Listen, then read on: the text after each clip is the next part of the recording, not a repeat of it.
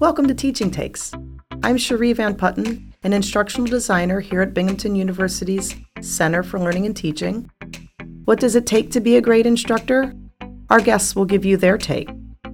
I have a special guest today to talk about the Center for Learning and Teaching's course observation program in this, our inaugural episode.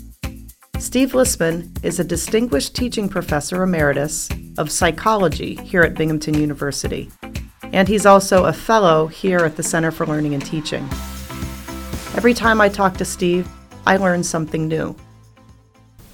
So I've been at the university since 1973 when I came here as an assistant professor for my first university job. And over the years, I rose through the ranks, and I retired in 2014, at which time this was from the Department of Psychology, at which time I began thinking about what did I want to do in retirement. And during the years at the university, I had been on a number of department IPCs, meaning initiating personnel committees for considering promotion and tenure for my colleagues.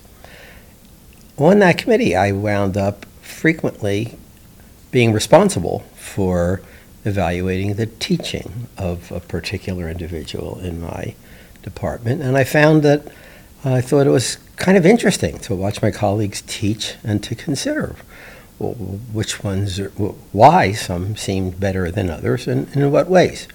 Well, when I retired, by that time, a few of my colleagues actually had asked me on their own initiative to come and watch them teach.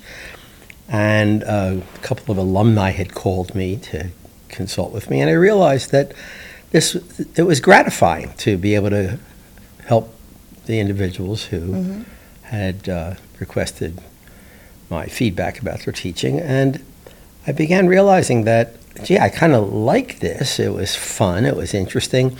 And I remember someone telling me once what retirement is for, is to take the opportunity to do things you found fun and interesting. So I had the idea that, maybe I could do something like this, because I realized that outside of those personnel evaluations, there really isn't any or much opportunity to get feedback about your teaching. And I wasn't sure about that, so I was directed by a friend to the Center for Learning and Teaching, which I didn't know about at that time. And when I spoke to the staff, they were very enthusiastic about my idea of starting such a service for the university at large. Interestingly enough, when I began looking online about this, I found that it was pretty commonly available, a service like this, at most four-year teaching colleges where they emphasize teaching. But at a research university, talking about your teaching and expressing a lot of interest in getting better at teaching didn't find as receptive an audience as expressing interest in improving your research. So at the Center for Learning and Teaching, I was greeted enthusiastically and asked when I could start, but the problem was I didn't know how to do what I had proposed, and I still was involved in some teaching myself. So I said, give me a couple years to figure out how to do this and to practice with friends and to develop this into something that I could deliver. And that's how the whole teaching and the observation and feedback service began. Great. Now, when you speak with a faculty member, how does it get started? Like, what are the steps they go through? A person would contact the Center for Learning and Teaching. They would have received an email in the university Dateline publicizing its availability, or they may have been contacted by the center, because each year we reach out to faculty who are here in their first 3 to 5 or 6 years. That's the group most commonly in contact with me. they schedule an appointment, and I get back to them and arrange to come to their office. I speak to them at that time about what they'd like me to observe and what their issues are with their class, everything from the class management to student engagement. I go over their syllabus and talk with them about issues that I might have recognized could be enhanced on their syllabus. And then I find out when their class is, and no matter how long, if it's 1 hour or 3 hours, an undergraduate lecture or a seminar, I try to attend the entire class. After that, I write up a narrative review. Typically is from 3 to 5 single-spaced pages, summarizing everything I observed and offering ideas to address their goals in my visit and anything else that I see that could be helpful. I want to add something to what I'm saying. I think it's real important to recognize that simply being observed for one class and even implementing all the suggestions I make doesn't necessarily constitute what would turn out to be an effective teacher. I mean, there's so many aspects of your teaching. Some faculty are really good at one-to-one in their office, and some are better not at a lecture style but at a seminar. And more importantly, I think that running a class is really something embedded in a larger context of the whole culture we have here of teaching, research, and service. And when I sit down to talk with somebody about their teaching, I also go over what the department expectations of them are, what their interest is in their teaching. And it's very interesting that it's turned out to often, at least the way I experience it, to be like a mentoring meeting. Right. Yeah. Yeah, it sounds like you're not only helping them teach that particular class, but sort of come up with their philosophy about teaching and some of the big picture questions they might have. That's exactly right. And I quickly found out that what I'm talking with them about for many faculty, I'm talking with them about something they've talked about with no one else in their department, which is why it's so beautiful that this is strictly confidential.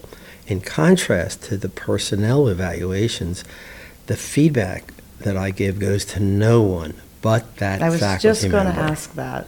Yeah. Some faculty have taken the feedback, and when they've liked it, have turned it into their department as part of their personnel review.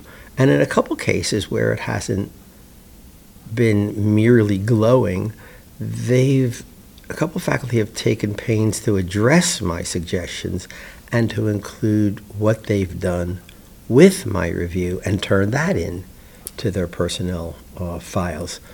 So that's why I say I see it as part of a larger aspect of something that faculty seem very grateful to be able to talk candidly about. Yeah, I think that's a really great idea, that they can go to you and they know that it's not going anywhere else unless they decide it will. Yes. Is there any advice that you could give preemptively? So you have all these people that come to you, and there's probably a lot of things that you see repeated in the different faculty. Is there sort of a few ideas you could give us that we could work on right now? And I see you're heading for a very large paper. Actually, what I was looking at are a couple of things that I use to address exactly that question that I know will benefit almost every faculty member. So, for example, one thing that I think would benefit every faculty member would be to consider whether they're interested in their teaching. I mean, I really do think most faculty are. And I do think that's why they've chosen to work at a university instead of a say, a research think tank. But that said, there's hardly anything that faculty are interested in that they don't study up on and learn how to do, except their teaching. It's sort of like, well, I was taught, so I know how to teach. And so the first thing I would advise is, if you're interested in teaching, why not read a couple things that will be extremely helpful to you? So I have a little handout that it's a one-page crib sheet that has on it the things that I feel will be really helpful. Okay, and when we post this podcast, we will post resources at the bottom, so you can email that to me and I'll get that out there for them. Great, because actually an email is great because I have hyperlinks on there. Awesome. So for a lot of these materials. And if you want to just maybe give us an idea of what's on there and what they might find useful. Well, the two things, if there are a number of things on there, but if I were to look at the list and think, gee, do I have time to read all these things? Of course, I would say, well, maybe not. So if I pick just two things, one would be a wonderful paper called 21 Teaching Strategies to Promote Student Engagement and Cultivate Classroom Equity. And that one of the most common things I'm asked is how to engage students, how to get them to participate and be interested. This paper is terrific. And honestly, I can imagine that as an instructor, if you have engaged students, it's probably a lot easier to teach. It's probably a lot more enjoyable. It's fun, it's enjoyable, and interestingly enough, one of the things you get out of doing a little bit of reading is it turns out to be more effective. And by that I mean students retain information that they're not simply fed by a lecturer standing up in front of them, but by material they've developed by talking and interacting, not only with the teacher, but with each other. So it seems to show up in their grades and in their retention. And so that's one paper. And the other is a book. It's a wonderful book. Listen to this very clever title. It's called The Missing Course: Everything They Never Taught You About College Teaching. Because that's the one course you never took. Right, it certainly is. This fellow, David Gubler, wrote a terrific book. It's very readable. And so those are two things that would be extremely helpful that I would suggest to faculty to do.